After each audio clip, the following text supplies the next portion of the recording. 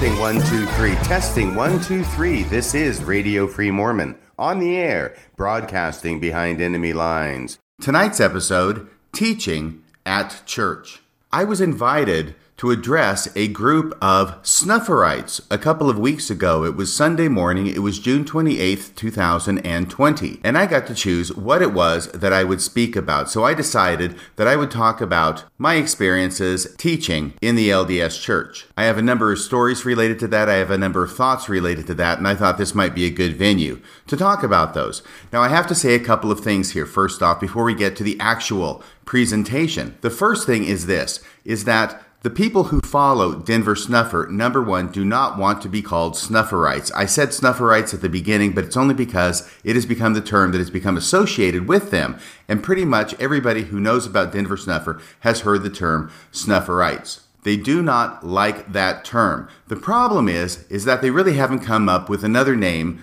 that can be used, that they all agree on. In fact, they wouldn't even necessarily agree with the idea that they quote-unquote follow Denver Snuffer. Some have proposed the idea that they are called the Remnant Movement, but that name hasn't really caught on either as far as I'm aware, and therefore it's difficult to talk about them by using a name because they don't have a name that they all agree on, but there are some names that they really don't like even though they are very descriptive like Snufferites. So first off, I have to apologize for using that term. I use it only for description for my audience and not to be rude to them. And you will hear that issue about how to refer to them come up during the course of the conversation. The second thing is this, is that these followers of Denver Snuffer, this remnant movement, is growing and siphoning off a number of people from the LDS Church, which is one of the reasons that the LDS Church is becoming more and more concerned about Denver Snuffer and his movement, this remnant movement that I've been telling you about. And members of this remnant movement tend to meet together on Sundays. They sort of have their own kind of church meetings. They will frequently have the sacrament, which of course drives the LDS Church nuts because they're not getting permission from an LDS bishop to do the sacrament. They're doing it on their own. The LDS Church tends to get its knickers in a twist over this because they don't have the keys, right? They don't have the keys of the priesthood to be able to do the sacrament or to have permission to do the sacrament. And therefore, even though they're doing the sacrament in the same way that the LDS Church does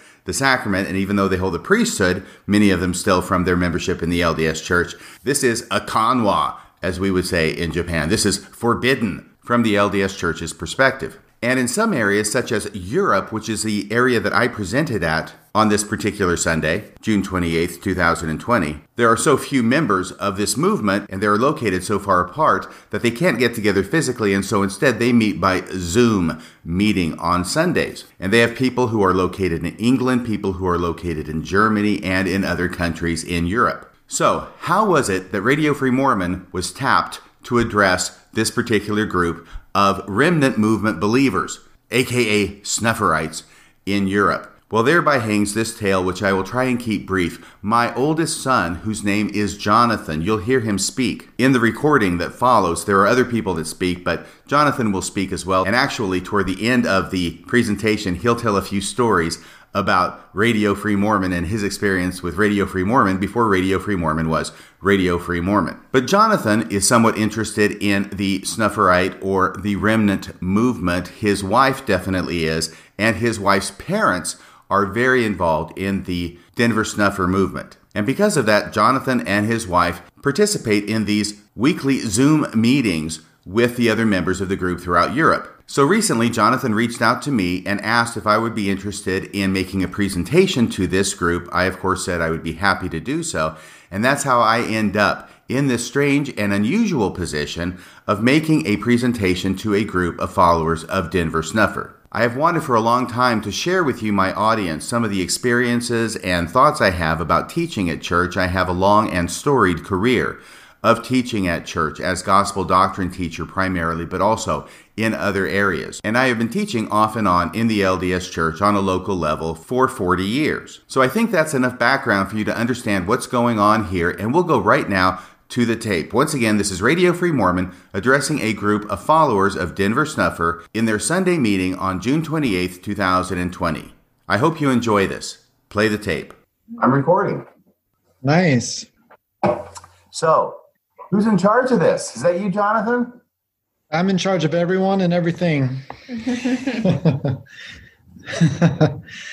Well, let me introduce you to some people really quick.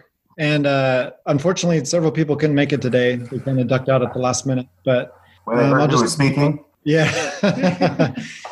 Let's see. So we've got Glenn and Mary Jane Chella. You should see them labeled there. They're waving at you. So they live in Louisiana right now, but they were in Germany working for the Department of Defense and the education system. And they were there for, 20 years, I think, a long time. So they just moved back to the States just a year ago or so. So they join us occasionally when the time zone difference works out well. And then let's see, next we've got Justin and Katia. I always mispronounce her name. So Justin is from America. His wife is from Russia. And they live in the Netherlands with their children. And so they've lived there, I think, 5 years. Is that accurate? 6 years. Okay, 6 years they've been there. Justin will tell you that he's your number one fan, but I'm your number one fan and he's number two. It's very kind of both of you. Yeah, I think of everyone here, we're probably the two that have listened to every single episode and follow you pretty closely there. So, wow, including the one from 2 days ago with Carolyn Pearson? Who has listened to between the two of you? Either? I'm halfway through it. Okay, Jonathan, are you halfway through? I'm 3/4 of the way through. How about that? Are you really? Okay, you're still number one then, I guess. Sorry, Justin. No, that's all right. Let's see. We've got Dion Clark. She lives with her children a couple hours west of us. It's called the Cotswolds. It's near Oxford. All right, we've got Chris and Sarah Atkinson there with the microphone. They live up in northern England in Leeds. And there's another family up there in Leeds. I don't know if they're going to join us a little bit later, but no, they're not. Okay.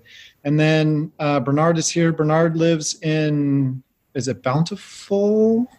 Bountiful, Utah. Bountiful, Utah, but he's from Czech Republic. Czech Republic. He's from the Czech Republic. So he's good friends with another lady that she can't join us today, but from Slovakia. And so there's a connection there. And again, when the time zone works out, they'll sometimes join in here. And so Justin too. Yeah, he's related to me. Oh, then Justin as well. Okay, yeah, that's right. Multiple connections. Lots of connections. And Justin's and Katie. Okay. And Katie as well. Yeah, so let's see. So we're missing a family from Leeds. We're missing from Slovakia. We're missing from Italy. We're missing from England. We're missing from Scotland. She couldn't join us today either. So we have a quorum, but not quite everyone. But they're all looking forward to the recording. So it's Frederick as well we're missing, who's just recently joined us. Frederick's missing. He's in Sweden. And then Tim Thatcher, he lives pretty close to us, about an hour away. He's not here either. And I think you know Aaron and me pretty well. So, and it's kind of funny because the first place I met you was in England. Oh, me, yes. Right. That is funny. Why is nobody laughing? I don't know why. Nobody's laughing. Because it's so funny. It's not funny. It's interesting. So yeah, let's see. With that, Aaron's laughing. Aaron's laughing. I'm not laughing at what he said. I'm laughing at what you said.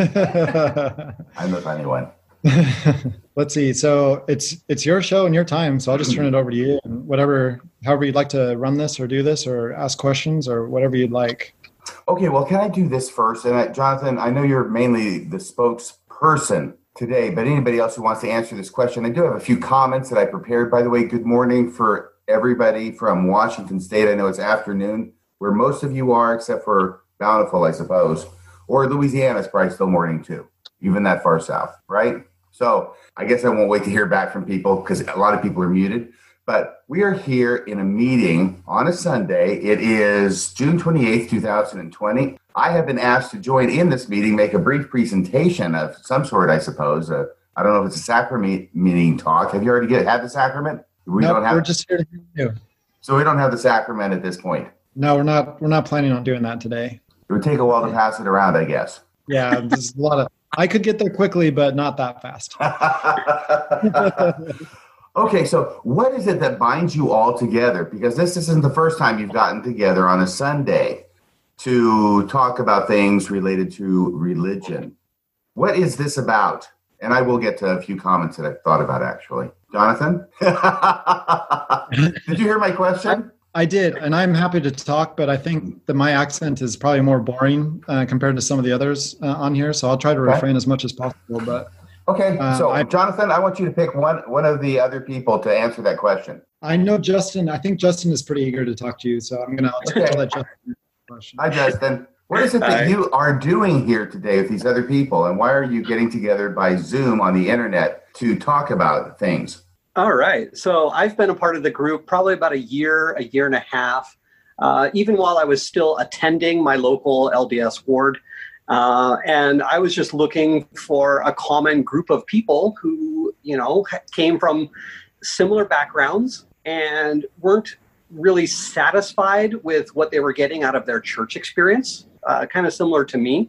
Not necessarily that I'm looking for people who think exactly like me, but we are all seeking, a little bit more in our spirituality. And I think that's what I found. It's a hodgepodge of people, and we all have different opinions, and we're all on different, faith journeys, but that's what binds us. Well, let me ask you this question, because there's really only one approved faith journey within the LDS Church. So what are you doing going out beyond the LDS Church and having a meeting that is not sanctioned, or probably not even have any bishop? Is anybody a bishop here? Stake president? I'm not seeing any church leaders here. So this is outside the normal curriculum. So what faith journey are you having? Let me just hop in for just a second, Justin. Oh, go ahead. I don't think any of us, speaking for me and Mary Jane, we're not any longer members of the Mormon Church, so we don't need their permission, authority, or anything to do anything. We resigned over a year ago. We asked to have our names taken off the records of the church. So I don't need their permission to do anything. And that's Glenn and Mary Jane? Yeah, Glenn and Mary Jane. Right. So I know that there's a group of people here, maybe 6 or 7, half a dozen, typically perhaps a dozen when everybody shows up. So if you are all different in that regard, and Glenn or Mary Jane, since you got the big picture here, anybody else can throw in. And I think that perhaps Justin already answered this to some degree. What is it that causes you to be joined so strongly as to get together every Sunday to want to meet together? I think we have a common belief in the downfall, apostasy of the Salt Lake City Mormon Church, and we have a common belief in the he doesn't like to call himself a prophet, he likes to call himself a teacher, in the teachings of Denver Snuffer. And I think that's how we all even got together in the first place, was his movement, I guess you want to call it that, put up on a website. It says from fellowship, it's called a fellowship locator. And it says, if you're in this part of the world, click on this. And we all happened to click on it. And that's how we actually got together. That website facilitated our getting together. I understand. Thank you very much. Now, Denver Snuffer is certainly a somewhat polarizing figure within Mormonism right now. I think the last time I talked to him was a couple of weeks ago by phone. And I understand he brought me up recently. He actually made a presentation here. Is that right, Jonathan? That's right. He met with us last week. He and Stephanie, they gave a presentation and just kind of met and spoke to the group as well. Okay. Well, that must have been a thrill for everybody. Yeah, it's fun to have him speak to us. It's fun to have you speak to us. We're pretty open to hearing from different people and different sources. And I think I agree with Glenn. I think what really unites us is not only that kind of apostasy of the LDS Church, but also the kind of excitement or interest in Mormonism, or things that are related to that. So that's a commonality as well, is that I think we enjoy speaking about it and discussing the subjects and some of the doctrine. By the way, I've got to ask you, Jonathan, did Denver happen to mention me when he showed up and talked to you? No, I mentioned him. I mentioned you to him, I believe. I said I was your son because I know you guys talk. Yeah. And he didn't know me at all. I mean, I just emailed him out of the blue and said, hey, if you're interested, you could talk to the group on Zoom. I think everyone would really appreciate and enjoy that. And in the course of that dialogue on email, I mentioned that I was your son. Oh, okay. And he was pretty excited about that. It's a small world, obviously. And he enjoys speaking with you a lot. It is a small world as a general principle. Within Mormonism, it's a small world. And within whatever it is you guys are, this movement, right? Not an organization, a movement. there's always, it's even a smaller world. But it's this interesting idea of this difficulty that Denver seems to have, and his followers see. You don't even like that term, I know. But it's this difficulty in nomenclature and even describing yourselves. It seems like before you talk about who you are, I mean, I used to be able to say I was a Mormon. And even then you can say I'm a member of the Church of Jesus Christ of Latter-day Saints, and that's a mouthful.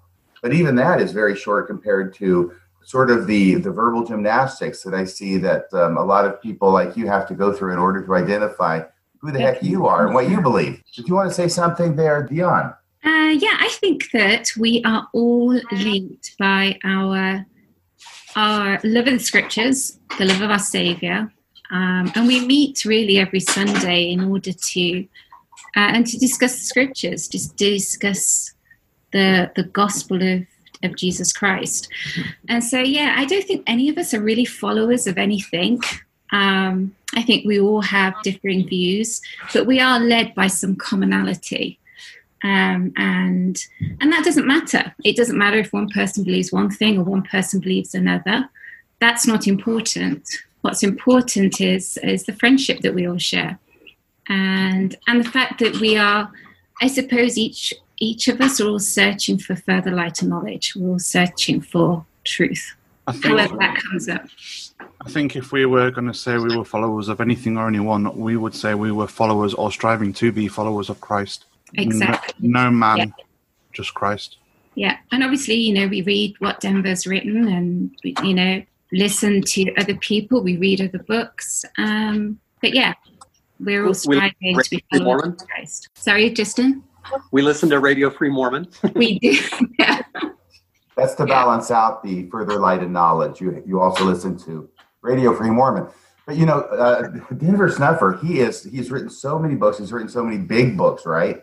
It's amazing. I think of him as the Stephen King of Mormonism with what he writes. And I've read some of it. I've actually read some of it. I did a book review on the one that really got him in hot water, which was, Passing the Heavenly Gift?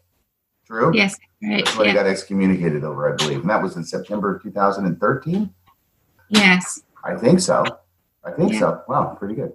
Okay, so let me go ahead and talk to you a little bit about things and what I have prepared today. First thing I wanted to say is this. It was around 20 years ago that Jonathan was giving a talk in Sacrament meeting. So he would have been around 16 years old at the time. And he stood up in front of the entire congregation, and I had no idea what he was going to talk about, anything he was going to say, but he led off by saying that he said, I want to tell the congregation how it is that I came to be talking to you today. And he said, the bishop went to the best looking member of the ward and asked him if he would speak. And he said, no, he wasn't going to do it. So then the bishop went to the smartest member of the ward and asked him if he would speak. And he said, no, I'm not going to do it. So finally, the bishop went to the most spiritual member of the ward and asked him if he would speak. And then Jonathan says, and, I really couldn't say no to the bishop 3 times, so I finally said yes. That sounds like Jonathan. And by the way, we don't have the audio of everybody laughing here because most people are muted, and that's okay. But I just want to let everybody know who's listening to this in the future, this is bringing down the house for a second time. Jonathan, that was a great, great line. So that's the story about Jonathan. I want to talk a little bit about teaching in the LDS Church, this whole concept of teaching in the LDS Church, because it's fascinating to me, and I want to share a few stories with you about it. But the first is this, that the LDS Church is very structured in every ward, in every stake, and even above that, they have so many different little offices and places to fill. We know you've got bishops, you've got young women's leaders, and you used to have young men's leaders, but now that's named something else. And you've got all these people in the different quorums, right, and the different groups. But there's one calling or one position that I think is by far the most numerous of any other calling in the church. Any idea what that might be? Teacher. Yeah, since I sort of gave it away when I said what I'm going to be talking about, right? Yeah, it's teachers. There are so many teachers in the LDS Church. In a ward, you've got so many teachers, tons for every little group. And even in Sacrament meeting, a member is supposed to be a teacher when they're getting up there and talking. Excuse me for just a second. Once again, early in the morning here. Am I doing good product placement with this, by the way? I don't know. Can everybody see that? Oh, it's a Coke. Very good product placement, yes. I thought it might be a beer. Yes, I'm getting paid healthily by the Coca-Cola company. You got that? Jonathan has one too, except he's drinking the hard stuff. Yeah. That's because it's the early evening there where he is. But, they even have classes about teaching, not about public speaking, but just about teaching in Mormonism, including this class and this booklet called Teaching No Greater Calling. Everybody's heard of that one? Okay. Mm-hmm. I even had to go through that at one point. I didn't have to, but I did before I went on my mission back in the late 1970s. And the thing that's fascinating to me about this in Mormonism is that there is such a focus on teaching within a church where the LDS Church, the very last thing that they want to have happen within a church context is anybody teaching somebody something. So on the one hand, they've got all this focus on teaching, all these callings for teaching, but the last thing they want to have happen is anybody actually learn anything at church. All right. Exactly. Pretend that you are learning. Yeah. So I think of teaching, I don't think it's a crazy kind of interpretation or definition of the word, but I think of teaching as teaching something to somebody else where they learn something in the process. I don't think you can have teaching without learning, right? And yet the LDS Church wants to have people, teachers all over the place, but nobody learning anything. It's almost like that scripture from the New Testament, ever learning and never able to come to a knowledge of the truth, right? Except in the Mormonism, they have that, but they also have ever teaching and never able to teach anything new or anything at all for that matter. Now, of course, in primary, there is teaching, right? Because you're just absolutely new. You're a little kid. You haven't heard anything before. So actually you are learning things. But once you graduate from primary, you go on from there. And it's a rare occasion indeed when you're actually going to hear anything different within a church context, which is why I sometimes say that in the LDS Church, you never really graduate from primary. So having said all of that, I will tell you, though, that when I joined the church as a convert in 1978, not having grown up in the church, I had a very exciting couple of years, I suppose, when I'm going to church and actually learning things. Can you imagine being 18 and 19 years old and going to church and learning things? Some of you probably have that experience with your converts, right? It's a wonderful time. I was very excited in learning things. And one of my first callings back when I'm 18 or 19 years old was as a teacher, and I was teaching the 8-year-olds. And I thought, this is nerve-wracking because I don't know anything about Mormonism or the Bible or the scriptures or anything. And here I'm teaching a class. Now, it's a class of kids, right? But I'm thinking they probably actually know more about Mormonism than I do. And I'm sure they did. But I have a manual, okay? So I have this love-hate relationship with the manual. I loved it for maybe a couple of months when I was teaching 8-year-olds, and forever after I've hated it. But it was a lifesaver at the time for me because I didn't know what the heck I would teach or what would be right or what would be correct. But I had the manual. And I remember one day that I was teaching about Job in the Old Testament. Yeah, that's a good thing to be teaching little 8-year-olds about. But it's okay because we taught the 8-year-old version of Job. And I didn't know at the time, only to find out, 40 years later or so, that that's the only version of Job that's taught in the church is the 8-year-old version of Job. I remember about Job that Job is actually considered widely to be one of the literary classics in the entire world. That just happens to be in the Bible. But it's up there. It's considered to be up there with the Iliad, a number of other books, because it is so profound and it's such an important work of literature. But in the LDS Church, we, of course, like probably a lot of other churches, I'm not sure how many others, but we treat it like a children's story. We take this huge, wonderful, widely recognized piece of world literature and treat it like a children's story for our entire lives, which may have led Bruce McConkie in a list of books when he's talking about books in the Bible and what he thinks of them and how important he thinks they are, to say, oh, the book of Job is good for people who like Job. Anybody ever see that list that he wrote? Yeah, I remember he talked about that. Job is good for people who like Job, which means he was pretty dismissive of it. I don't think he understood the depths of it, but that's okay. But that's also sort of symbolic, I think, of what happens in the LDS Church, and what brings us together today is that there is this idea that there may be massive depths and literary qualities and further knowledge available within the scriptures, and yet the LDS Church does not seem to want to try and mine those or try and find those or try and deal with those in any way. I once said that it seems like the LDS Church spends 95% of the time talking about 5% of the scriptures. And I think that's probably conservative. It's probably That's very more like, conservative, yes, 99% of the time talking about 1% of the scriptures. 99%, yeah. Yes. And they twist that 1% to what they they do want what? it to mean. Oh, They yeah. take the 1% out of context, twist the meaning. Yes. So we've got that situation. But of course, you have to be in the church, or I had to be in the church for at least a few years before I began to wake up to that fact and see what was going on and see that I'm hearing the same thing over and over and over and over again. And actually, hearing or reading the same thing over and over again was okay for me for maybe the first 3 or 4 times, maybe even 5 times. But when you start to get up to 20, it starts losing its appeal. And by the time you get to 100, the eyes are rolling back in the head. So back to teaching Job to this primary class, right? Back to teaching Job. I was so nervous. And the reason I'm so nervous is because the ward primary presidency is going to be visiting my class to see how I'm doing. Now, looking at this from this perspective, I'm just laughing at myself, thinking how nervous I was that the ward primary presidency was going to be visiting my class to see how I'm doing teaching these 8-year-olds in this little tiny ward in Sumner, Washington. But they did come. I was nervous. I was, I guess, okay, because they didn't fire me. I don't know what I thought they might do if I didn't measure up, but I felt all this pressure. Okay, one other story now about teaching having to do with this very same class is that one day, it was one of the girls tended to be more interested, perhaps smarter, at least at that age. When you're 8, the girls are smarter. Then when you get to be around 16 or 18, the guys pass them and leave them in the dust forever after, really. Wow,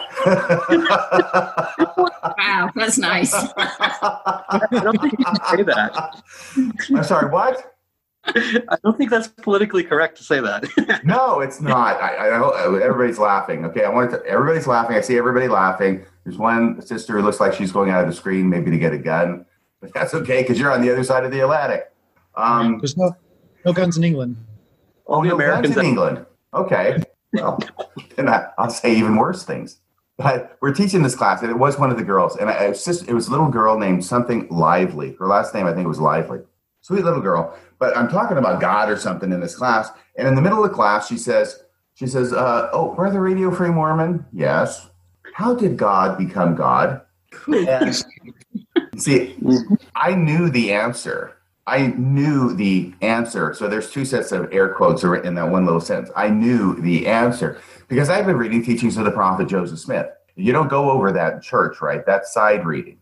And I'd gone all the way through it. So this must have been 1979 by now, because I remember when I read it. And teaching this class, and I know what the answer is. But I also, at this early date, where I've been a member of the church for probably no more than a year, I recognize that there are things that you talk about in church, and with kids especially, and there are things you don't talk about in church. And it's interesting to me that I already recognize that at that very early period in the church. And so I thought, okay, I need to put this kid off. And I did quite effectively. I said, okay, here's the deal. I'm teaching this lesson right now, and I think that's a great question, very smart. But if you want to know the answer to that question, just wait till after class, okay? And after class, after prayer and everything, then we could talk about it then. Knowing full well that no kid's going to stay after class for crying out loud, right? That bell rings, boom, they're out of there. So I figure I've got this covered. So we go through the rest of the class, whatever it was on. This is not when the primary presidency was there, right? And get to the end, somebody gives the closing prayer. I'm putting my stuff away, getting ready to go. And I turn around, and this little girl is standing there waiting to get her question answered. And not only is this little girl standing there, the rest of the class is standing there waiting to get the question answered. I couldn't believe it. I thought, oh no, this is not working. So now what do? Well, I thought, well, okay, if everything else fails, I could try the truth.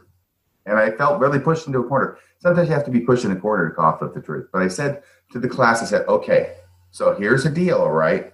And I'm really, really concerned about how they're going to be taking this and how their parents are going to be taking this if they go home and tell their parents what their teacher told them in primary. I said, okay, so here's how God got to become God. God lived on another planet, and he was righteous enough and did everything he was supposed to do enough that he advanced to the point where he became God.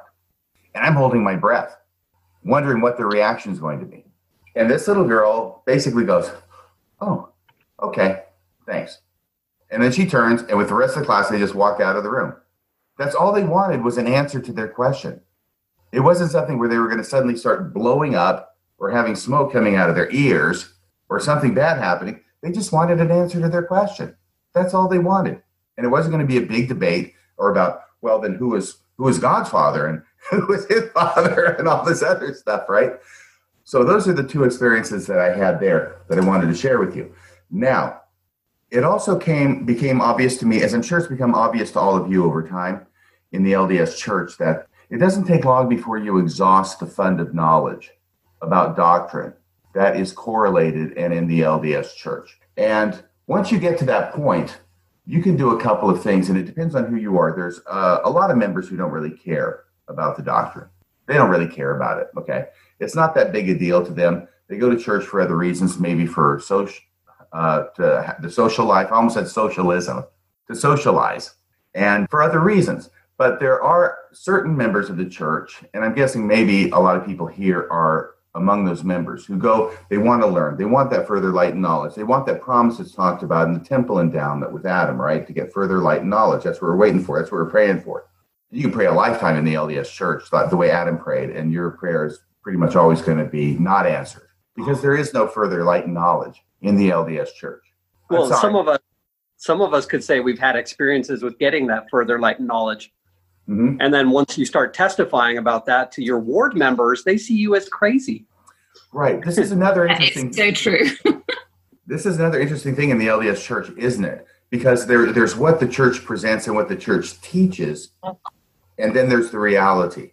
The church teaches about further light and knowledge, even in the endowment, the temple, which is the most sacred thing that the LDS Church really has going, right? Further light and knowledge, but when it comes to actually receiving it, then you're really not supposed to receive any further light and knowledge. The only further light and knowledge that you are allowed to receive is the further light and knowledge that your leaders receive. And then you can receive a confirmation that their further light and knowledge is true. And that's the only confirmation you can receive. The other thing was, about milk versus meat. I used to hear that all the time in the church. I'm not sure I hear it so much anymore. But this whole idea that Paul talks about milk versus meat, and you need to have milk now in order to prepare you for meat later. Well, this seems to be what the LDS Church at least used to tell me throughout my entire life. They used to pretend they've got meat, but you always have to have the milk because you're never really going to be ready for the meat. But the idea is milk before meat, and if you learn your basics, eventually we'll give you some meat. They don't have any meat.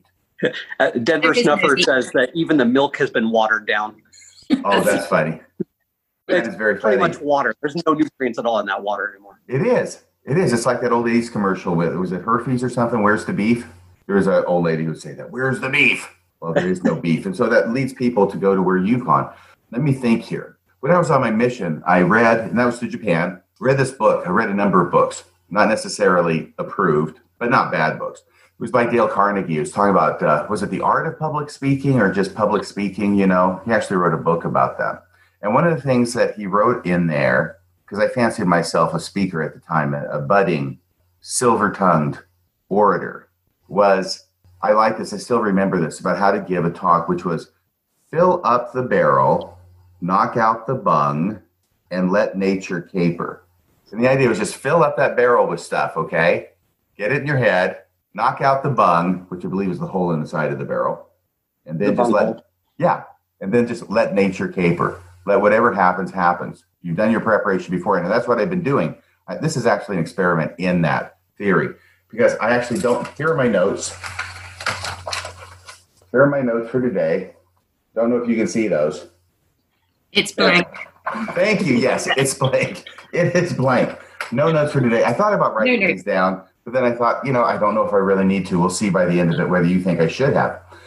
But by the end of this, here's what happens. Okay. I've got two main steps left to what I wanted to present, is that there are, or used to be, certain places that members of our common stripe could go to, at least within an LDS Church context, and maybe learn more things. And one of those places had to do with stake conference, the Saturday evening session.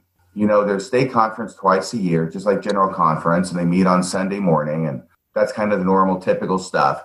But there was always a Saturday evening session at which a speaker would come out, and I don't know why, and maybe I was the only one, but it seemed to have a reputation for going into more real depth or more things that you didn't always hear. So that was one place, but then that changed over time too. Either it changed or I changed or we both changed together. Anyway, it stopped being rewarding for me to go to that. But then there were also some people who you might know in your ward or stake who seemed to have a greater depth of knowledge. And one of those people back in Austin, Texas, when I was going to college, was a fellow named Larry Polson. And he was an older fellow. He was actually the father of my friend Lee Polson. Lee Polson was a student there at the University of Texas.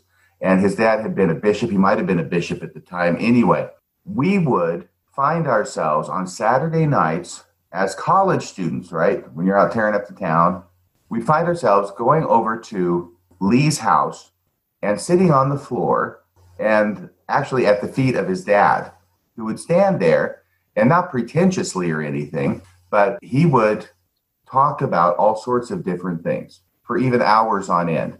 And he was so interesting and had so much additional information because he thought about things so much more. And he knew more things that we wanted to learn from him in a completely uncorrelated church context. Now, has anybody here had a similar experience to that? Okay, Justin has. I saw it in the U.S. that, there were a lot of older ward members who would talk, and the gospel was exciting.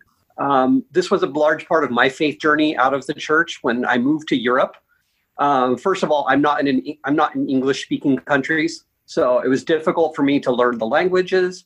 So I would go to church, and church was very boring, not being able to understand the stuff. But as the months and years have gone by, you pick up a language, of course. But even then, the talks were at such a low level. Just the level of Mormonism that's in these non-English speaking countries, I would say it's much lower. It's the primary level. And even once I understood the languages, church was incredibly boring. It's lost all of its excitement.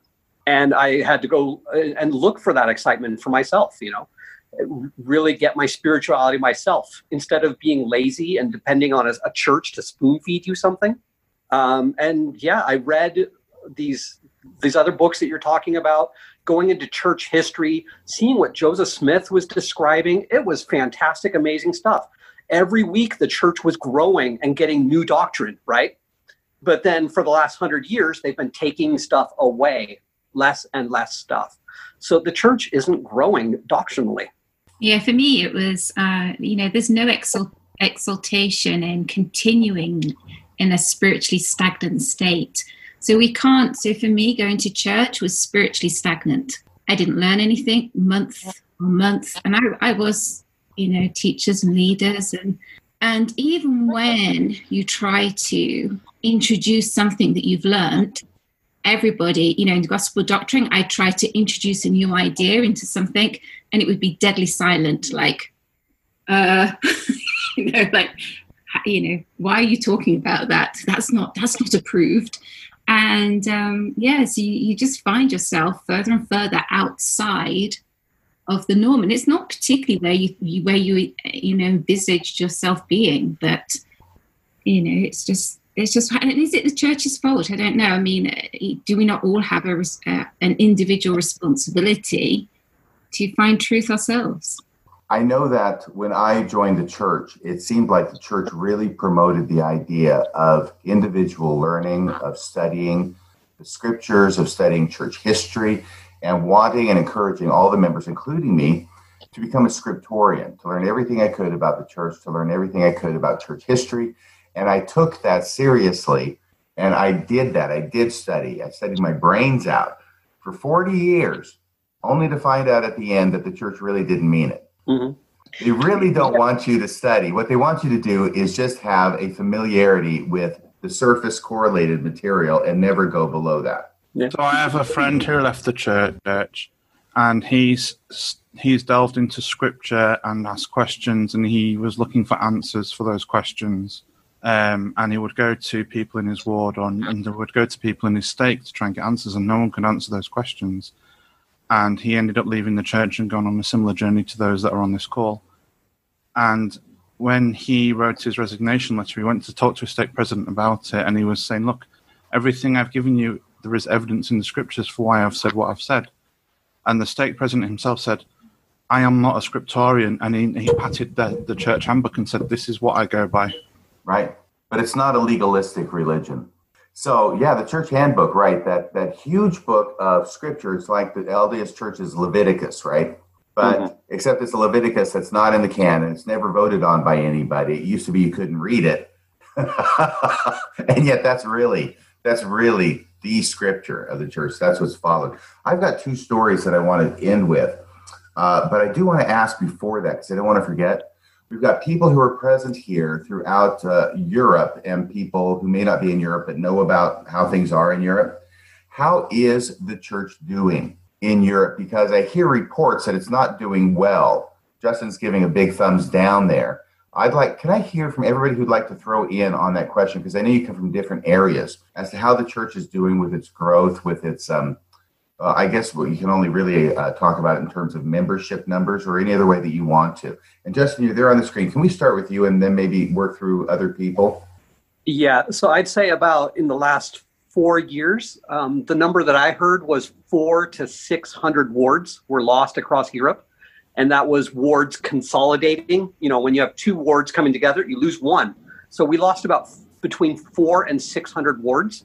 And I'd say I've seen it with my own experience, my own ward, my own local ward, combined with another couple other wards. And it's mostly old people. When you think of like an American ward, you think of like 300 people. When you think of a European ward, at least on the continent where I am, it's maybe 60, 80, or 100 people. It's not the full 300. So a ward means something much different in Europe. It's mostly old people. There's almost no primary. Maybe there's one or young man or young woman. So you have a young women's presidency, but there's only one young woman in the entire ward. Very few people are joining the church. Some are joining, but it's really a lot of older people that are attending the ward, and they're always remembering the good old days. Like when the church was really growing back in the 60s and 70s. And now these old people are just becoming so old. And it's a social club. It's where they go to church to see their friends once a week.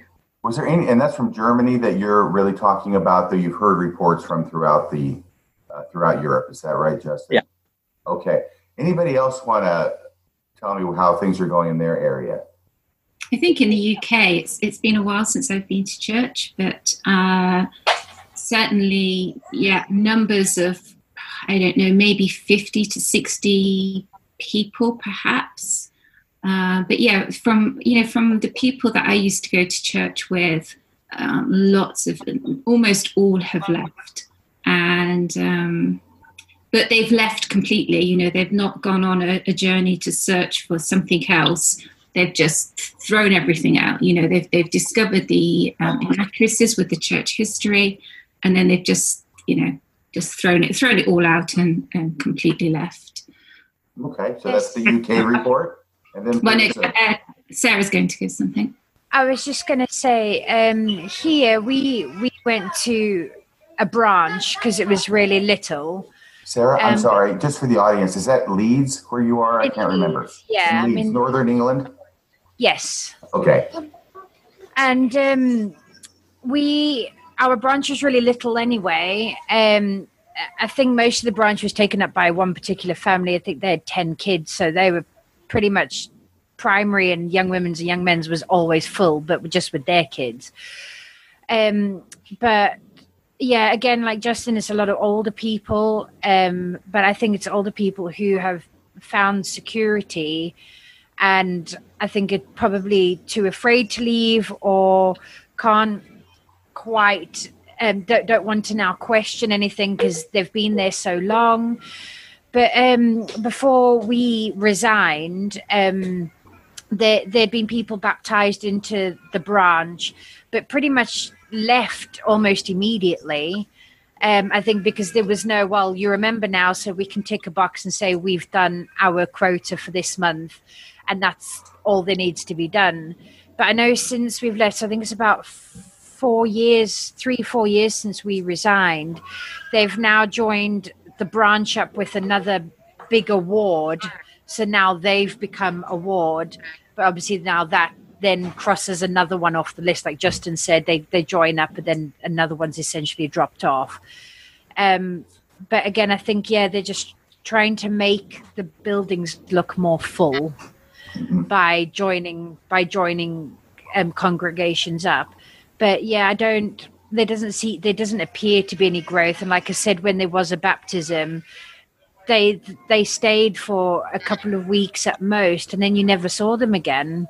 So I don't think it's doing particularly well here either. Thank you. It is a bigger part of society. There's a movement throughout all of society in Europe to get away from organized religion. So in my country, like only 30% of people claim to have a belief in God. So they would say they're 70% atheist. But I would even argue, though, it's in your definition of words. When people say they don't believe in God, they usually mean they don't believe in a God of an organized religion. And they usually mean Catholicism or Protestantism. When you do push the people, they still have some kind of like spiritual experiences. Like they do have experiences with dead relatives. They do feel a connection with the universe.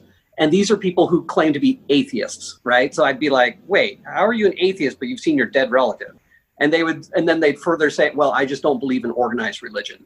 So that's the movement that I've seen. Okay, well, thank you for that. I was going to go on with my last two stories about teaching in church, and I have not mentioned these on the podcast at all. So this will be new material. Don't know if Jonathan knows about this, but I have taught in the church from time to time, and always with some controversy associated with it.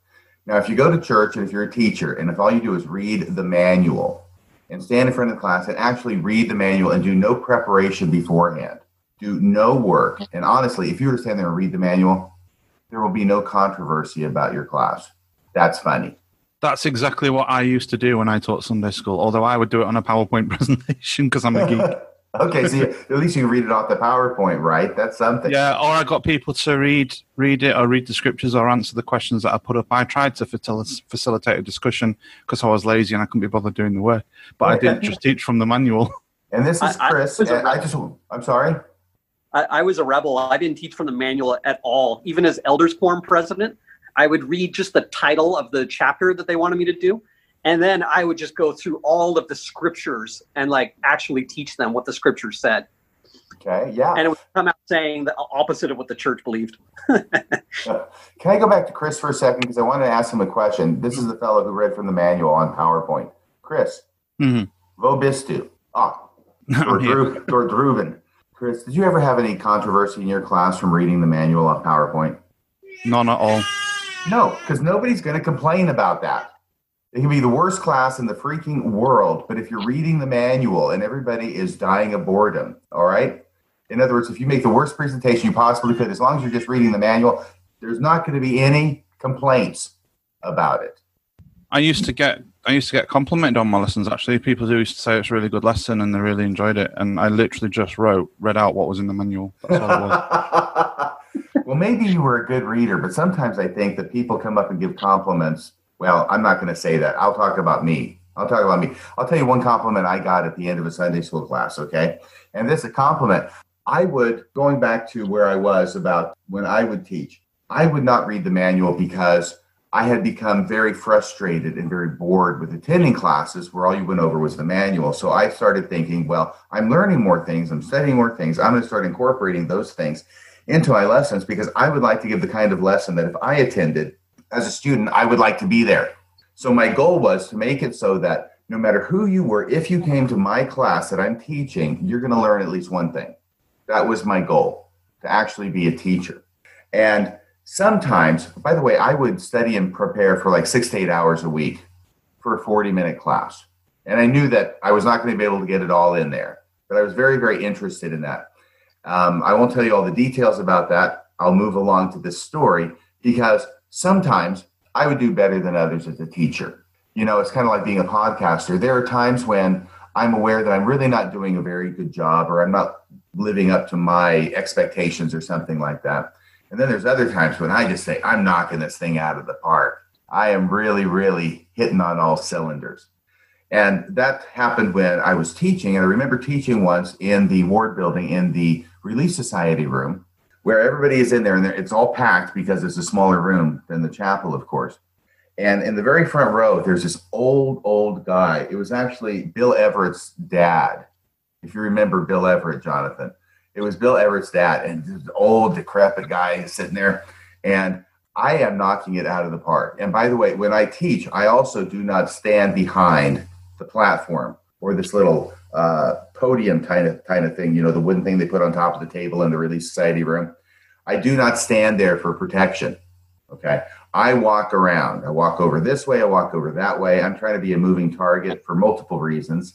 One of which is it's harder to hit me with flying fruit. The other one being it's more interesting. I'm trying to be dynamic. I'm trying to make interest in every single way I possibly can in the class. And I am just doing great. I mean, Holy Ghost is down and I'm doing fantastic, knocking it out of the park. I know everybody's really impressed with this class. So the closing prayer said, and Bill Everett's dad, this old guy on the front row, goes, he's in a wheelchair. He can't even stand up. Brother RFM, can you come here? And I go, sure. And he says, I want to tell you something. And at this point, I know what he wants to tell me. What he wants to tell me is how great I did because, compliments. And I'm already expecting, because I know I did great. And I'm just ready to say thank you. Okay, because my mom always taught me if somebody gives you a compliment, you just say thank you very much. You don't say, no, it wasn't that good. You just say thank you. Okay. And so he can't talk so loud. So he's, come here. I want to tell you. And so I bend down and waiting for the compliment. Here's what Bill Everett's dad whispers in my ear after that Sunday school class in the Relief Society room. He goes, Brother RFM, your fly is open. That means zipper. Yeah, zipper for those of you from, if you don't use the word fly. And I'm going, and it wasn't just a little, it was a lot.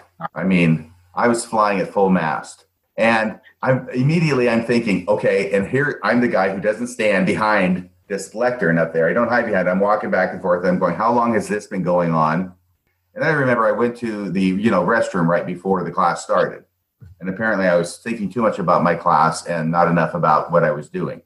So the entire class, I'm up there parading my wares and thinking I'm doing great. And finally, it's Bill Everett's dad who told me. So that's one story about my compliments. But here's the deal. When I taught gospel doctrine class, I've taught it off and on during my membership in the church, but this particular time was 2006 to 2010. And I taught all the way through all 4 years. And I told you my theory of teaching. I would also go to many other sources. It was during this time I got into biblical criticism and all sorts of wonderful resources. And my knowledge about the scriptures, especially about the Bible, was just exploding because I was looking at sources outside the LDS context. That just sort of happened basically because I was viewing video lectures from this company called The Teaching Company. And they would just go around and they would take videotape of famous or popular professors teaching on their subjects of speciality.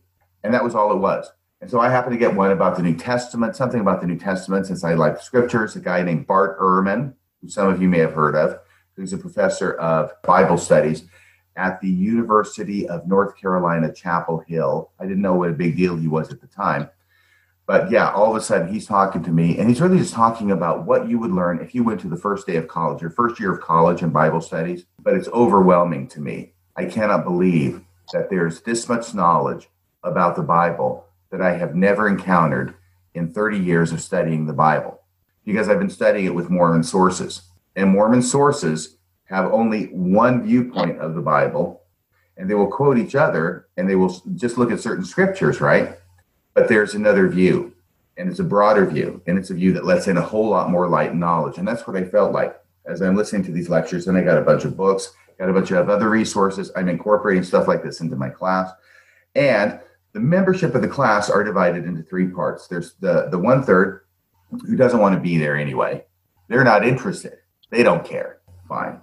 There's another third who thinks, wow, this is the best class I've ever been to. And I actually had a few people say that. This is the best class I've ever been to. And I would think, well, that's because I'm actually teaching you something. And the third group would be those who did not like the fact that I was teaching things that were outside the manual. They did not like it. And there's one lady, Sister Waters. I don't know if you remember her, Jonathan, but she would beat a path, like after every class, I think, straight to the bishop's office to complain about me. So you can be really trying, working 6 to 8 hours a week to prepare stuff for class, trying to make it so exciting that at least some members of the class say, I've never been to a class that's been this good in the church. And yet there will be other people in the same class, sure as I'm sitting here, who will be so upset by the fact that you're teaching something that's not in the manual. Remember, you can be as boring as dirt. As long as you're in the manual, nobody's going to complain. But these other people will complain. And in the very passive-aggressive culture of Mormonism, they don't come to you and talk to you. No, they go straight to the bishop to complain. And fortunately, I had other people who liked my class. This is all going on unbeknownst to me, right? Because I'm not in the leadership of the church. There's a reason I never rose to leadership positions in the LDS church. I think they had me singled out from an early age. But there are other people who tell me later, yeah, they were talking about you in the priesthood executive committee.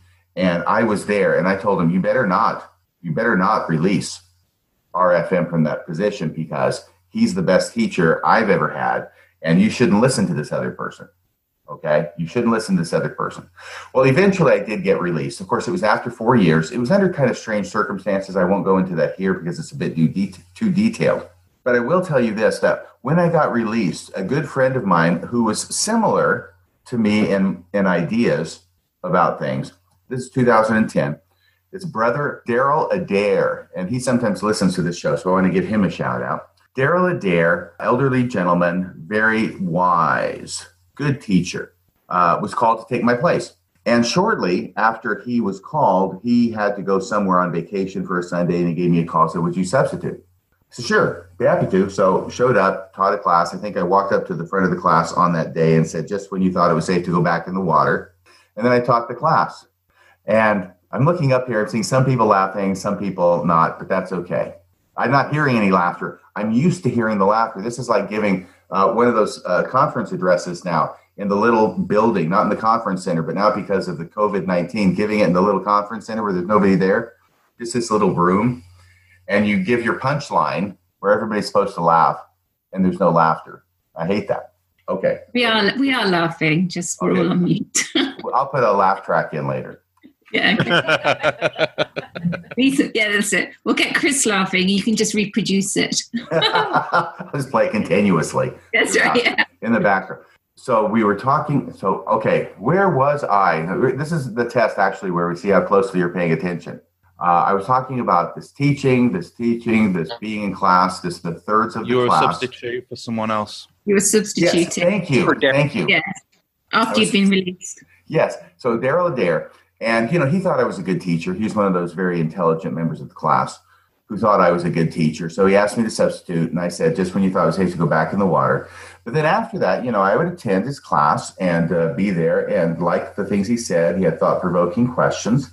But then there came a time when he went on vacation again or something. He couldn't be there. And he didn't ask me to substitute for him. He asked somebody else to substitute. And this other person was... Yes, I felt spurned, but he had this other person substitute, and this other person really wasn't very interesting. And it wasn't just that I thought this other person wasn't interesting. It was another person that I knew that Daryl would not think was very interesting. So I thought, oh, well, it's his class, right? He can pick whoever he wants to substitute for his class. That's fine. But he didn't even call me. So anyway, no big deal.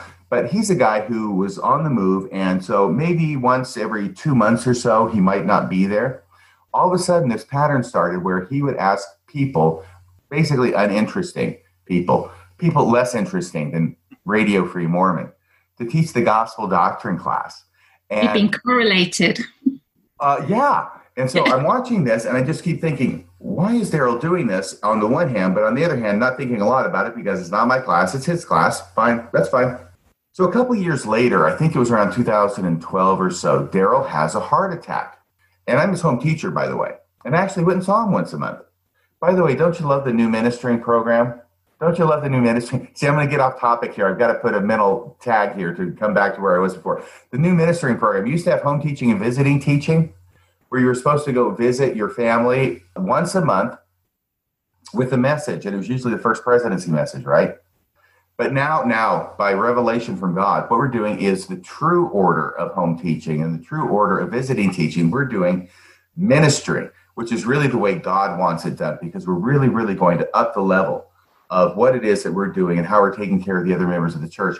Except when I looked at the details, what happened is that actually what they did was they lowered the bar incredibly on what's expected of the members. Instead of visiting your families once a month with a message, right?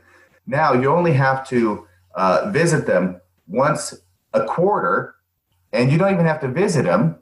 You can just text them once a quarter, and that'll count. And you don't have to have a message. You just say, hey, how you doing? Text, hi, LOL, and you got it, right? My sister's still a member, and she hates it. She just thinks it's the biggest waste of time. But I do have that right. Isn't that really what it is? Yeah. Isn't that really what it is? I think it is. So what I had said to somebody was that, so really now, instead of waiting until the last day of the month to visit my families, I can wait till the last day of the quarter. I think that what happened there, it was really that the LDS Church finally understood that there was nothing they were ever going to do to actually get the members to do their visiting teaching and their home teaching. And I'm sorry, because I know women, I think, do visiting teaching probably better on average than the men ever did their home teaching. It was just abominable. It was horrible. And I think they finally realized that, and they said, okay, look, we want them to do this, but they're doing this. And so what we're going to do is we're going to create a new program that basically makes it easier to do this, and we'll call that success. They just lowered the standards completely. At the same time, they're saying we're raising the standards. So it's kind of this Orwellian doublespeak thing going on. But I don't even think that ministry is doing very well either. So going back to where I was with Daryl Adair, he had a heart attack.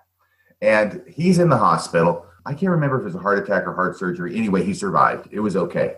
And I was visiting him at the hospital in a town maybe 30 minutes away from home. And I was talking with him, and he was talking with me, and we had a nice visit. It was a sunny Sunday afternoon. And I think I was about ready to leave, and he says, hey, RFM, I need to tell you something. And I said, what is it? He says, well, you probably noticed that I haven't been asking you to substitute for my classes in Sunday school when I haven't been there. And I said, well, yeah, now that you mention it, I guess you're right. Of course I noticed. But I don't want to make it so obvious. By the way, now we're going to do another backtrack here, okay? This is just another tangent, something everybody knows, but I want to establish it, is that when you are a teacher in the LDS Church, and there's tons and tons of teachers, and you can't be there for any reason, standard operating procedure has been, since Adam and Eve came out of the garden, that you're the one who's responsible for getting somebody to take over, right? You don't call the bishop and say, hey, bishop, I can't be there, sorry, click, and leave it to the bishop to find somebody. Or you don't call whoever it is who's in charge of the program, the primary president or the Sunday school president. You don't do that. You are responsible for finding somebody. And it really doesn't make any difference whether it is your friend, whether it's your dog, whether it's your cat, whether it's a stranger you pull in off the street. You just need to fill in that spot to have somebody there to teach your class.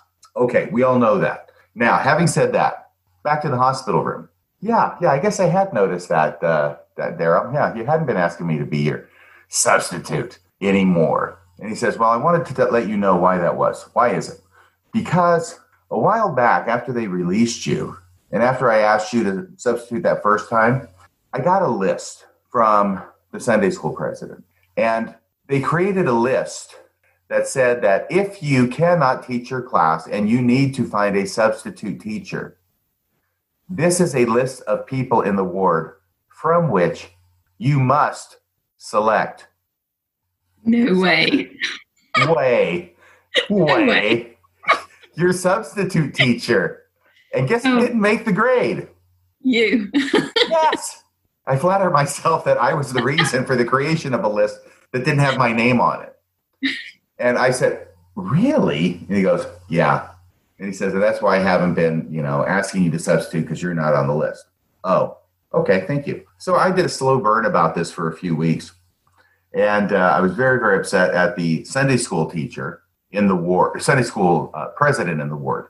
You know, a person who basically doesn't do anything. That's got to be the cushiest job in any ward, is being the Sunday school president, right? Except this Sunday school president made a list. And he's a friend of mine. I mean, you know, I'm not a close friend, but I've known him for years and years. And I'm just going, you did that, huh? Okay. So I'm just mad, and I'm doing my own passive-aggressive thing, which I learned in Mormonism. And I'm not talking to him. I see him on Sunday, forget it. Not talking, talk to the hand. And one day, I was going into church, into the chapel, and he was standing there by the side of the door handing out the little programs. And I go walking by, and he says, hey, wait, what is it? And he says, you know, I got this feeling the last few weeks that you're kind of unhappy with me. And I just said, well, I had a choice there, right? I could do the typical Mormon thing and say, no, everything's fine. Have a good day. Love you. But no, instead, I said, well, yeah. Well, I guess, you know, your instincts serve you well, because I have been very upset with you. And let me tell you why I've been upset with you, because I found out about this list. And I told him about the list, and I'm not on it, and what's the deal? And he said, well, you know, I'm glad you mentioned this to me, because that list wasn't my idea. I didn't come up with that list. That was from the bishop. So we're tracing it back. And at this point, I could have confronted the bishop, but I thought, you know, what is the point? What really is the point? I know that he did it. I know why he did it. I think I know why he did it. I know that regardless of why he did it, if he did it for the reason I think he did it, he's not going to admit he did it for the reason I think he did it. So you did it, fine, that's okay. I understand you don't want me not only to teach in a calling in the church, you don't want me to teach even as a substitute for one lesson in the church. That's okay. But now, by the way, how long do your meetings usually go, Jonathan? As long as we want them to. Just keep going. Well, that would probably be about half an hour ago for this meeting, right? No, this is great. Okay, there's one other story, but this is the funny thing is that the LDS Church, as part of not wanting anything really of substance to ever be communicated to the members, sets things up in a certain way in order to make sure that that happens. And one of the ways that they do it is they have 3 hours of church, for crying out loud. That seems counterintuitive.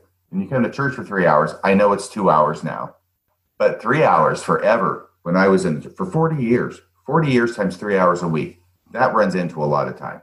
So you think if you're going to church for 3 hours a week, they must want to teach you something, right? But they set it up in such a way that really you never learn anything. And one of the key ways is that they never, first off, basically no speaker is ever really going to want to tell you anything. Most speakers don't know anything to tell you.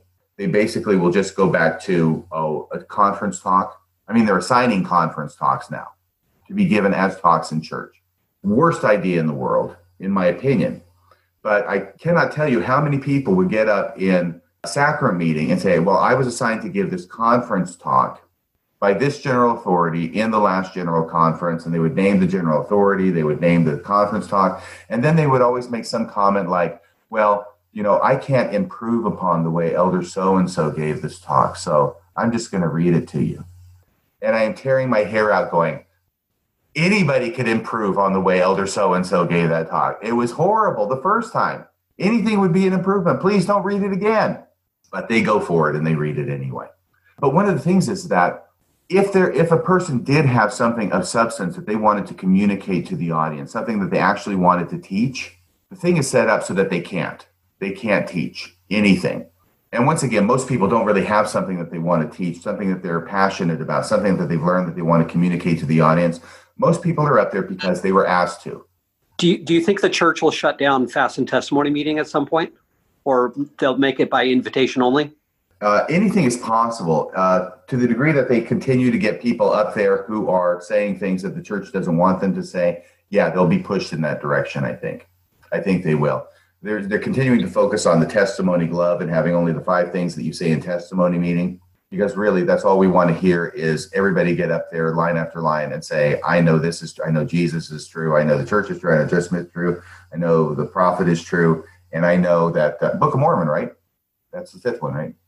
Book of Mormon is true. And, you know, Jesus Christ, amen, boom, next, replay. That's really what they think a fast and testimony meeting is supposed to be about. But I think that, honestly, that's the last thing a fast and testimony meeting is supposed to be about. But this is this idea of the leadership of the church wanting to extend their control over everything that happens in every ward. And to a certain extent, I understand why they want to do that. But at some point, it becomes overkill. And the Fast and Testimony meeting, we all know about correlation and how that's been going on for 60 years now. And actually even 100 years if you go back and look at the roots of it around the turn of the 20th century in the early 1900s. But this correlation allows them to control all the lessons that are taught in the church. And Fast and Testimony meeting is really the one place where they don't have the control. And so I see them trying to exert control over that and try and say, this is what you're supposed to say. These are the elements of a correct testimony. And this is all that you're supposed to say, and don't go off into anything else. So that may happen. Justin, yeah, that may happen, but only if it comes to the point where they think it's too big a negative to allow other people to say what it is they have to say instead of saying what it is that the leaders want them to say. They have ways of making you talk. You know that, Justin. We're living there in Germany. You know that. Isn't it funny that the best speaker that the leadership of the LDS Church has today is the one for whom English is not his primary language? I said that recently too. Yeah. Okay. So boom, boom, boom. All right. Final story having to do with teaching in the church. This is really strange because I'd already kind of been blacklisted in a star chamber from teaching any class in my ward, including as a substitute. But at this point, I've been given a very important ward calling, which meant that I could not be available really for teaching. At least this is the way it was explained to me. It was an extremely important calling. It was extremely time consuming. And what the calling was being the secretary for the high priest group in my ward. And I can see by your faces. You were thrilled, weren't you? I'm sorry, what? I said, wow, I bet you were thrilled. Absolutely. And such an honor. But that was the very important calling, a very time-consuming calling. By the way, I was the best high priest secretary that ward's ever seen. But that's why I could not teach. So that was the explanation for the star list, the star chamber, the blacklist that I wasn't supposed to know about until my friend told me about it. But then around the same time, once again, I am the secretary in the high priest group, and I'm at a church function of some sort, and it's in the gym, what's sometimes called the cultural hall. And there were chairs that have been set up, and I'm there helping take down chairs. And of course, in a high priest group, you have the high priest, and you've got his two counselors, right? And I know both these, all three of these guys. I meet with them every week at least for our meeting where I'm the secretary. And one of the counselors, his name is Brother Breitling. And we're sort of putting up chairs together. And he says to me, he says, RFM, we in the high priest group leadership, we'd like you to teach a lesson in high priest group. And I thought, really? Does the bishop know about this? No, but I thought, really? Do you want me to teach a lesson? Okay. Well, what do you want me to teach a lesson on? And he says, well, what we want you to do, the subject is to teach a lesson about why it is that when we teach lessons in church, we need to base them only on the manuals and the scriptures. And I thought, well, that's an interesting lesson. That's what I'm supposed to teach on, huh? He goes, yeah. And I said, okay, so what lesson am I supposed to use from the manual? What number is this? And he says, oh, well, it's not in the manual. Trying to teach you something there, aren't they? So How dare you go off script? I am supposed to teach a lesson about using the manual in my lesson based upon a lesson that's not in the manual. So I thought this is very, very interesting at this point. And I'm sitting there talking to him. I said, really? I said, okay, so was this your idea, Brother Breitling, to come up with this lesson? I mean, it's not in the manual. Somebody had to come up with this idea. Was this your idea? No, it wasn't my idea. Okay, so was it this other brother who was the other counselor? No, it wasn't his idea. Well, was it Brother Chat, who was the high priest group leader? No, it wasn't his idea. Okay, well, was it the bishop's idea? No, it wasn't the bishop's idea. Well, the stake president? No. Well, did this come down from Salt Lake? No, it didn't come down from Salt Lake. Well, I mean, we're running out of options. I could not get him to fess up as to whose idea it was. He would not tell me whose idea it was for me to teach this lesson that's not in the manual. And they're trying to shoehorn you back into the box, aren't they? Yeah, RFM's really straying here. We need to shoehorn him back in and make sure he stays where he's supposed to be. Yes, they're trying to teach me a lesson, but I can't find out who it is who's behind this because I guess they didn't want to be named, which says a lot. So anyway, I thought about this. I actually talked about this with the first counselor in the same group. The other counselor, other than Brother Breitling, who broached the subject with me. And this other guy says, oh, you shouldn't even go to church that Sunday. It's a trap. He said, it's a trap. I wouldn't even go to church that Sunday. It's a trap. And I kept thinking, well, what exactly is the trap? I mean, what are they going to do? And I thought, what am I going to do? Okay. So it's very obvious what's going on. And it's obvious to me that I'm not going to teach the lesson that I've been assigned either. So it's sort of like a Kobayashi Maru scenario. It's a no-win situation where if I do what they want me to do, then I am not being true to everything I've done for the last several years in Sunday school class. Certainly not being true to myself. But on the other hand, if I teach something different, then I'll be marked, right? I will have fallen into their trap. Whatever it is they're going to do, they're going to wait for me out in the parking lot after church or something. So what I finally decided to do was I reprogrammed the simulator. I got a commendation for original thinking. And what I did was I took a handful of quotes from leaders of the church that talked about how it is that you don't have to think the way the leaders of the church think. And I taught that to the class. And I made sure that they knew because I introduced it. Well, as Hugh B. Brown said in 1969 at the commencement ceremony for the graduating class from BYU, Hawaii, very famous quote among certain circles, which is we, he uses the we, right? I don't think it's the royal we. I think he's speaking for the first presidency of which he's a member. We are not so much concerned as to whether your thoughts are orthodox or whether your thoughts are heterodox, as we are that you should have thoughts. Perfect. Well done. And I quote that and I say, so what do you think of that? Agree, disagree? Yeah, that's great. Everybody's got to agree with a member of the first presidency. Ha ha ha ha ha. So anyway, that's what I did with that class. And I guess I never heard anything about it afterward.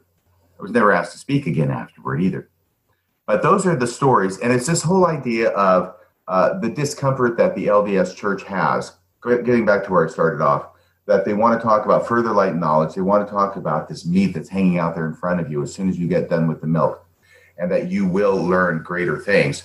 But it's just not going to happen here. Sometimes the image came to my mind that the LDS Church is like a bus stop where you're waiting for that bus to come along and take you along the route, but the bus never gets there. You're spinning forever in that bus stop. That is your final destination. You're being told you're waiting for a bus, but it's never going to come. And the other thing that came to me was that the LDS Church talks about a lack of progression and defines hell as being a lack of progression, like that dam analogy. The LDS Church defines hell as being a lack of progression and then has created a church that matches the definition. Okay, that's it. That is my presentation for today. It is 9:26. We've been at this for an hour and a half. Did anybody here have any questions for me? I can go for another half an hour or so at the most. And if you don't have any, that's fine. We'll cut this off now and go right to the refreshments.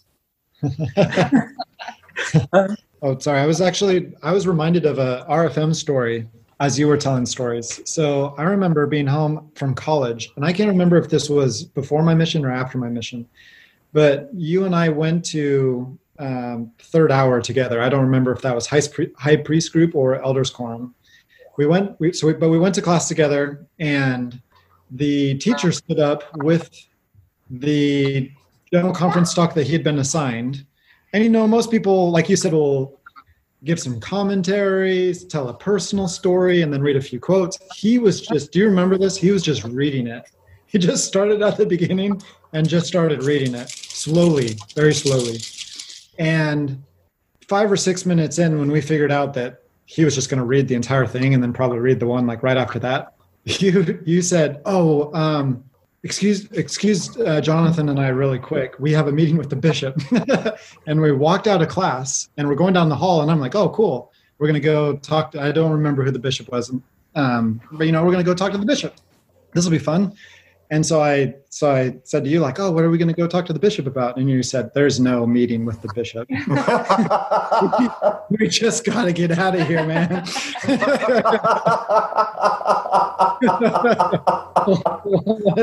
let's bail. And it's kind of sad in a way, because correlation has just destroyed the personality of the church and the spirit and the creativity. Because I remember another experience with you. I would say if the correlated church were a United States president, it would be Jimmy Carter. Yeah, exactly. Just it's the same tone. Like, and you see that nowhere better than at General Conference, where even though you have all these different speakers and sometimes from different places in the world with their accents, because English is a second language, they maintain the same cadence of all the other General Conference talks. And it's the exact same tone and inflections and humor and all the rest of it. There's no personality there. And that from the top has been trickling down to these lower levels, where we're seeing that at the lower levels now. And it's really a shame, because I think there are so many wonderful people in the church that have so much to contribute and offer, either from their backgrounds or their stories. I remember one other thing that you did this was a sacrament meeting where it was pretty fun. The bishop stood up and said, brothers and sisters, we have a very special guest today. And I'm trying to remember which apostle you were. I don't remember if you were John or Peter, or maybe you were Paul. John. Was it Paul? Do you remember John. this? It was John. I do. It was John. We said we had back in 2002 or so. Yeah, we have the Apostle John with us today, and everyone's just like kind of looking around, and then the back doors open, and you walk in, and you're dressed the part as well. You're wearing a robe, a costume essentially. And I remember you had your hands together and your head was bowed reverently, and you walked up to the front, and then I grew up my beard as much as I could. I had sandals on. and you went up there and you gave a talk as if it were John speaking, in John's voice and what he would say if you were there. It was Easter. Right. So there's I think there's so many people out there that are willing to put in the time like you did, that hours and hours during the week to prepare a lesson on Sunday. And there are other people that don't. And sometimes I think the church forces those people to teach because it's going to be a great learning experience for them. And they're going to learn, like, no, you should just leave those people alone. Go to the people that want to invest the time, that are energetic and good at it, and let those people, people teach. And I think that because of the way that has happened in this correlation and this watering down of everything that you have said, there are people in the church that are starving for meat, right? They're starving for something. And the commonality between us is I think that we have found that with each other and learning from each other, because I think who you see sitting here are people that are that are spending the time during the week reading the scriptures, so that when we come together, we have some very interesting conversations in the scriptures, because people have spent the time reading and thinking and have the freedom to ask questions. And to speak about subjects that they might never do that in the church. And I think that's where Denver Snuffer has filled a big hole, if you will, is because he was the first person in a long time that came along in 2013, kind of that 2013, 2014 timeframe, and said, hey, if you're feeling like this, if you're starving, it's okay to feel that way, because you are starving. And none of us stepped to that point and said, no, it's my fault. It's my fault. I'm starving. I'm not doing enough. This is on me. Well, and the leaders told you that as well. Well, exactly. That was the narrative that the LDS church leaders told you as well. But Denver started teaching from the scriptures. And you kind of said there, like the Stephen King, if you will, of how many words that he is putting out and publishing and talking. There is so much material there. And for a lot of people in this group, it resonates, and it's interesting, and it's just kind of re-excited the entire gospel of Jesus Christ, as well as Joseph Smith. And it's like, hey, do you remember, I don't remember when this came out, but the First Presidency released a letter, and it said, when you give, it was guidance essentially to members. It said, when you give talks in sacrament meeting in LDS wards, don't invite or encourage people to open the scriptures with you. Just read the scriptures and just leave it at that. I do. Like that's that's just so baffling to anybody here, or I think to Denver, or not that I want to speak for him, but like, let us open the scriptures and let us read them and let us talk about them and let us feast again, because we've all just been starving. And so anyway, I think that I was thinking about that a little bit, kind of going back to it earlier, like, why are we meeting on Zoom? And I think there are groups back in America that get to meet in person because they live close to each other. For us, Zoom is the medium in which allows us to see each other face to face as well as to talk. But I think that's kind of filling that hole for us in our lives, where we get to come together with other people, other backgrounds, other experiences, and even different beliefs. And we get to talk not just about scriptures, but we get to talk about other things as well, because the LDS Church has correlated all the materials, and we get to speak about things outside of that. Like if RFMU were to come here and be like, let's talk about Moby Dick, let's talk about Shakespeare, some of these things that you really love, like that would be so exciting, and we could learn truth from that. And so anyway, those are a couple of the things that were on my mind. I thought it'd be kind of fun to share a couple of RFM stories. Thank you, sis. I shared one on you at the beginning. Et tu, Brute. Let me just tell you two other things here. And actually, I'll probably have to be going here shortly. There are other people in the house who I think are maintaining their distance upstairs and not wanting to start their day because of recording. Even though it's fine if you want to make noise in the background, if anybody can hear my voice, yeah, it's fine. But yeah, this whole idea about they are not feeding the members anything, they being the leadership of the church. And yet they proclaim, we have been so spiritually fed in this general conference. We have been spiritually nourished, when, at least for me, and at least for everybody I know, that's not true. Everybody's spiritually starving. So you've got all these people. I mean, we have spiritual rickets in the LDS Church. We are so starved for the Spirit. And yet, at the same time, they're saying we have been so spiritually fed. So I, for the longest time, and some other people, I think, are thinking, oh my gosh, I didn't get anything out of that. I felt like that was like the worst and most boring and horrible general conference I've ever heard. But I literally felt that every single talk, I dreaded going to general conference or listening to it. It was so boring, and I could never understand why everyone found it so amazing and special, and they got so much from it. I was like, is something wrong with me? This is horrendous. I hate it. I always fell asleep as a TBM, and I would justify it to myself saying, well, I felt the Spirit and it was so soothing, I just fell asleep. You feel so much peace. Yeah. No, I do want to come back to that, but it's this whole idea about the blame game. But this whole idea that, what is it? That when you're a little kid, when I was a little kid, maybe my dad or my dad was old enough to be my granddad. I came along late in life. I was a huge surprise and blessing for them. That he wants me to go to sleep. So what he does is he takes a little children's story that I've heard 100 times before, goes in my room, sits on my bed. He's an older man, turns the lights down low, and then in this very monotonous tone, he reads this story to me I've heard 100 times before. And sure enough, I would go to sleep. And this probably is not an uncommon experience. Many people have this experience when they're a kid, right? And then what they do in general conference is they replicate those exact circumstances. They have an old guy up there reading a story that you've heard 100 times before, and they turn the lights down. And then they're surprised that people go to sleep. Of course you're going to go to sleep. It's a learned reaction, if nothing else. But the big thing is that it's your fault. It's your fault. Because I'm a leader of the church. I'm up here saying we've been spiritually fed. So all the other good parrots are down there in the pews saying, oh, we've been spiritually fed. We've been spiritually fed. But almost to a man and almost to a woman, I'm sure there are some people, actually, I had one listener say, yeah, I actually used to like general conference. Okay, so there are exceptions to every rule.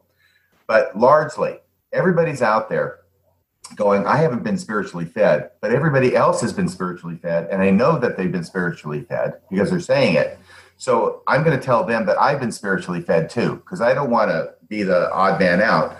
And otherwise, they'll look at me and they'll know that the reason that I haven't been spiritually fed is because it's my fault, because I'm doing something wrong or I'm not righteous enough to feel the Spirit when these apostles are talking, right? So you've got all these people running around saying how spiritually fed they are at general conference, while all of them, almost all of them, a large number of them are going, what's wrong with me? Because I don't feel the Spirit at general conference, but I'm just saying what everybody else is saying to fit in. It's an amazing psychological function. It's kind of like the story about the apostles. The all top 15, when they get together in a room and have a meeting, and all of them are secretly having the same thought. which is they're wondering if they're the only one who hasn't seen Jesus. We're all laughing at that. That's very good. Thank you. I can see you laughing. I can see you laughing. But it's just, it's like it falls flat. It's like, is this an audience or an oil painting? It's a tough audience here tonight around the world. This is Radio Free Mormon around the world. Oh, my gosh. Well, that's gosh. Jonathan, I'm about ready to head out. Did anybody have any burning questions that they had? Were there burning questions? Can we tell your audience the URL? It's fellowshiplocator.info. And they can find groups of people. Okay, like let me back up here and just say, so this is a group of people who have the commonality of wanting to learn more. They may be post-Mormon. They may still be in the Mormon church. They want to learn more. They want to progress on their journey. They want to receive the further light and knowledge. And they're all under the same, is it a general umbrella relating to an association of some sort or other with Denver Snuffer? Okay. So, Justin, go ahead. Now, having given that information, you say, how do people get in contact and become a part of a group like this? Is that what you're trying to promote here, Justin? Yeah. We have a website where you can find other groups in your area. Our group is associated with Europe. We meet on Zoom. Other groups across the United States and in other countries might be meeting physically together. They might have regional conferences from time to time, or we might have international conferences also where we get together. The URL is fellowshiplocator.info. That's INFO. And it's a Google map with many, many, many pins all over it. And you can find people who have similar desires to you that you can get together and discuss ideas. It doesn't mean that we all believe the same thing. We don't even have rules that you have to actually meet with us every single week. Like, I certainly don't meet with the group every week. It's just whenever you want to. I would even say that I don't feel completely fulfilled by what I even get from the fellowship itself. Except for today, right? Except for today. Come on. Tell me the truth. You're fulfilled. Okay, go ahead. Of course. Yeah, I still want more. And it is helpful to see the experiences of other people. My experiences are different from yours, and that's fine. But we can still get together and learn from each other. That's the only way we can learn from each other. How can we learn from each other if all our experiences are the same and if we all say the same thing? Yeah. And it is quite different from the LDS model, like you've been saying. Being told by the top down exactly what to do. When you first join one of these groups, it might look like chaos at first. Like, who's the leader? There is no leader. There doesn't have to be one.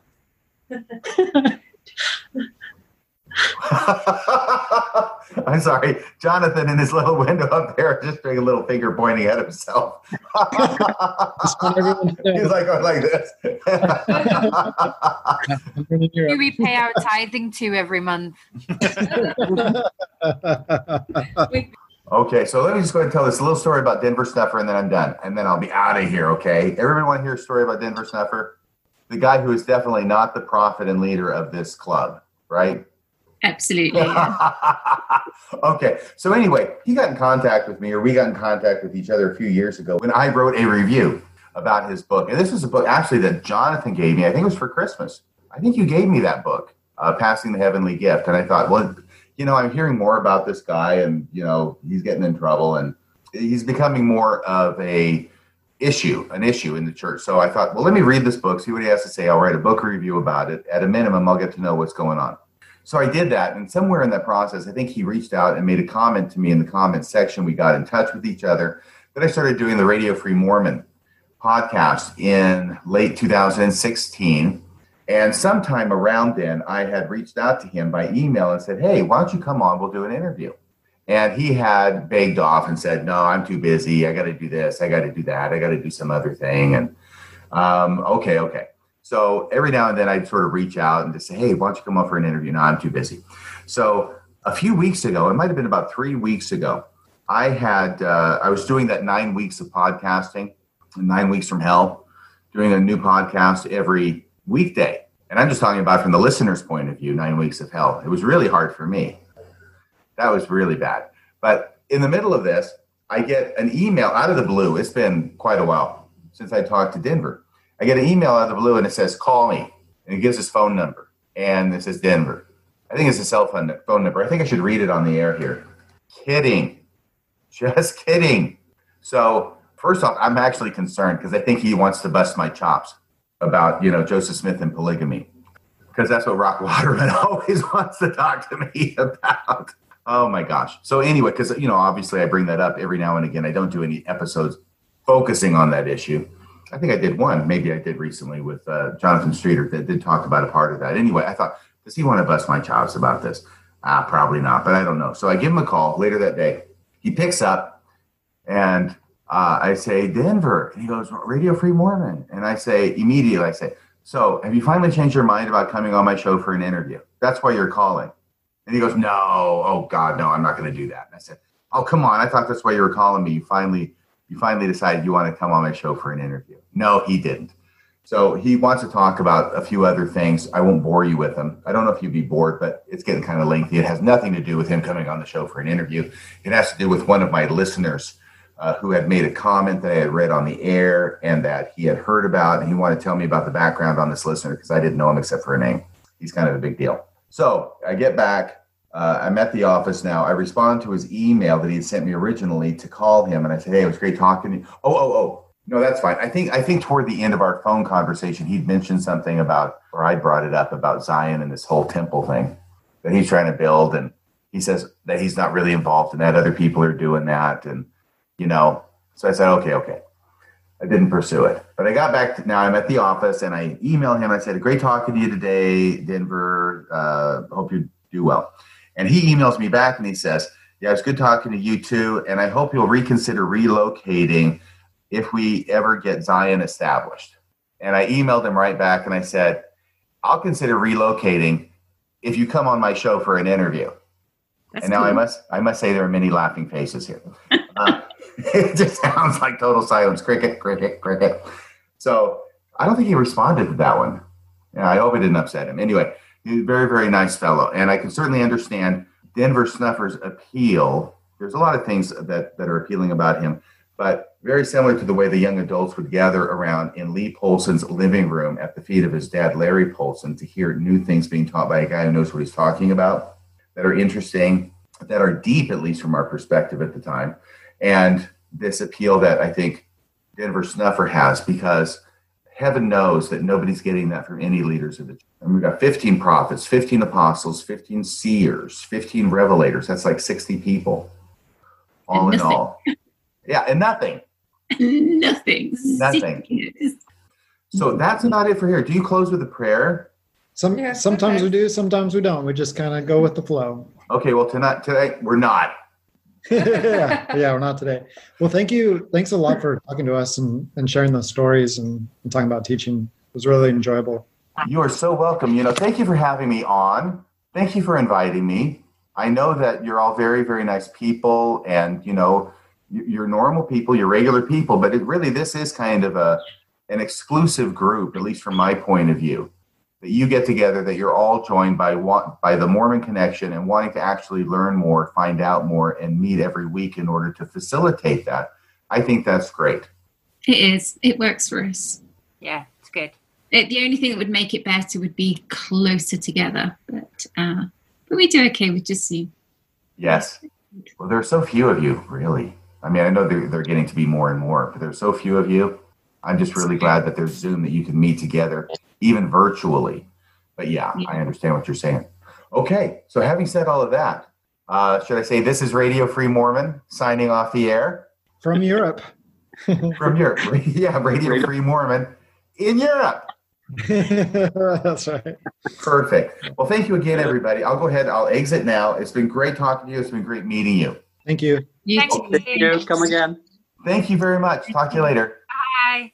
Bye-bye. So that is the recording of me, Radio Free Mormon, addressing a group of followers of Denver Snuffer via Zoom in Europe on the Sunday morning of June 28th, 2020. I hope you've enjoyed it. I had a great time. Thank you to everybody who joined in. Thank you also for giving me permission to record that presentation and to record your comments. Yes, I made sure that I had permission from everybody and that they knew that I was recording this. That's about all for tonight. Until next time, this is Radio Free Mormon, signing off the air.